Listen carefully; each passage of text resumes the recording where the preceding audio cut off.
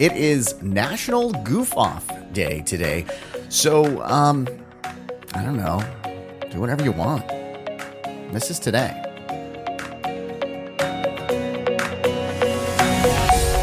Welcome to This Is Today, the podcast that features the stories that make this day unique. It's Monday, March 22nd, 2021. I'm Russ, and here's what you need to know about today. Don't expect a lot of research from me today. Don't expect that I'm going to do the usual thing that I do every single day for the last, 100 or 200 days or whatever it is, because it's National Goof Off Day. And I feel like this is one that I should really celebrate. I just decided to just have a little conversation in the beginning here. I had Alan, he hosts the theater podcast, Alan Seals, decided to bring you back, Alan. You want to just kind of goof off and talk a little bit here with me on National Goof Off Day?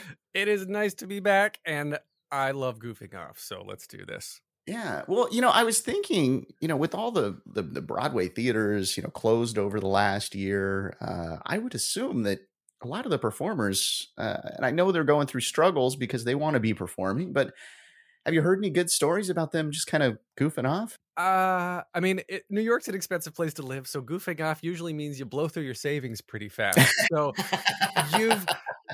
a lot of them have left the city, but this has been a time, just like anything else, where people are innovating and trying to find new ways to stay afloat, new ways to enjoy themselves, because as Tim Curry says in Spamalot, actors are people who need people. And these people are not getting their in-person contact. So they're kind of going a little bit nuts. But I know a lot of people who have gone to teaching. There's been all these services popped up who have been doing online classes, and they take and give online workout classes because, as we talked about in the last episode, Broadway people are the Olympians of theater.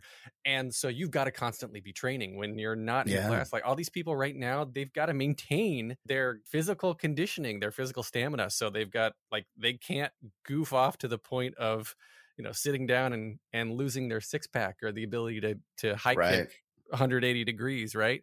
Because those dancers in their 8-minute opening number of Moulin Rouge, as soon as the show comes back, they got to be able to can and kick above their heads without falling over and pulling every muscle in their body. Yeah. Well, and I've got to think too, they're used to getting applause every single night. They're used to, the approval, the laughter, all of that, those feelings that you get from being on stage.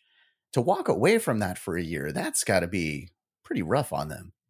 Absolutely. I completely agree. And I mean, for I guess the average person who is on social media, I could kind of equate to that moment. If you're one of those people who just checks Facebook or checks Instagram or checks in TikTok, whatever the case is, right? Where you're going, and whether you realize it or not, you're getting a serotonin release every time you see, I've got 3 likes. I've got 10 comments, whatever the case is, right? So you're addicted to that feedback and that positive affirmation. Imagine that times 100, because you're on stage, thunderous applause, standing ovation, and then just like someone flipped a switch, that all goes away. Yeah, that has got to be tough. For me, I did some stuff on stage. I'm so hungry for applause and whatnot that on Friday, I added an applause track to the podcast just to make it feel like I was doing something live. But, to get that sort of Broadway feel right now, I know nobody can see a show on Broadway, but they can hear about shows on your podcast. Can you tell us a little more about your podcast? Oh, yeah, sure. thetheaterpodcast.com. And I've got 130 something episodes now.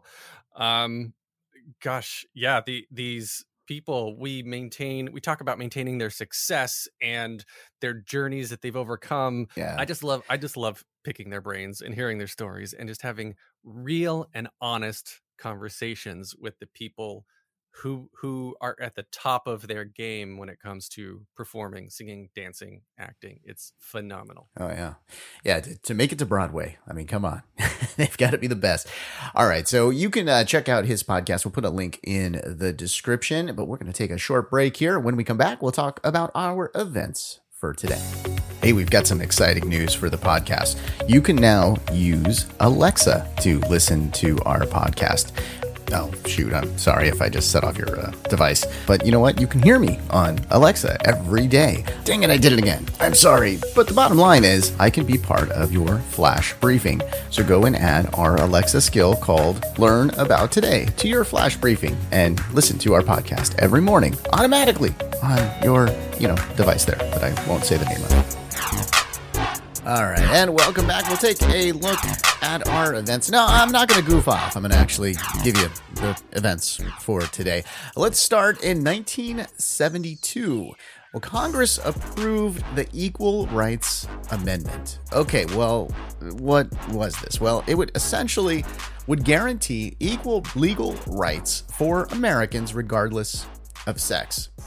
Okay, so this was approved by the House in October of 1971, and of course on this day by the Senate in 1972. Well, the next step was ratification by the states. The deadline for that was March 22nd, 1979. Only 35 states ratified it at that point. Jimmy Carter said, let's extend the deadline, and they extended it into the 80s. However, no other states stepped forward to ratify. Since 1978, several attempts have been made to Congress to extend or remove that deadline. Well, okay, now let's get into 2017. Nevada, and then Illinois, and then Virginia ratified. But the problem here is that it's unclear, because the deadline already passed, can this actually become a constitutional amendment? Okay, well, last week, the House voted to do away with the deadline. And there you go. It goes on to the Senate now. And if they say we're getting to the deadline, then we have the 28th Amendment. And it's very succinct. It just says, equality of rights under the law shall not be denied or abridged by the United States or by any state on account of sex. So there you go. It'll be interesting to watch this to see what happens next. All right, let's move now to 1981. Oh, I remember this actually.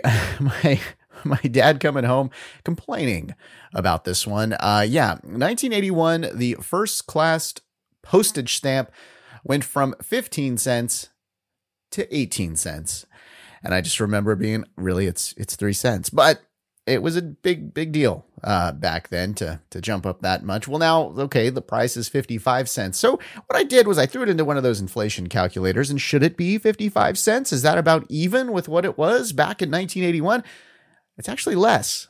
It should actually be 58 cents now. A 3-penny difference. So, now hopefully the USPS is not listening to this, because then they're going to raise it and it's going to be my fault. And I've got to apologize to all of you. In 1997, the comet Hale-Bopp made its closest approach to Earth. This was a big media event. It got covered just everywhere back then, and it was visible for a really long time. So it probably was the most observed comet in history. Now, I would say it's my second favorite bop of 1997, the first being Hanson's Mmm Bop. That came out May 6th, 1997. Come on. It's a pretty good song. I'll admit that now. I wouldn't admit it back then.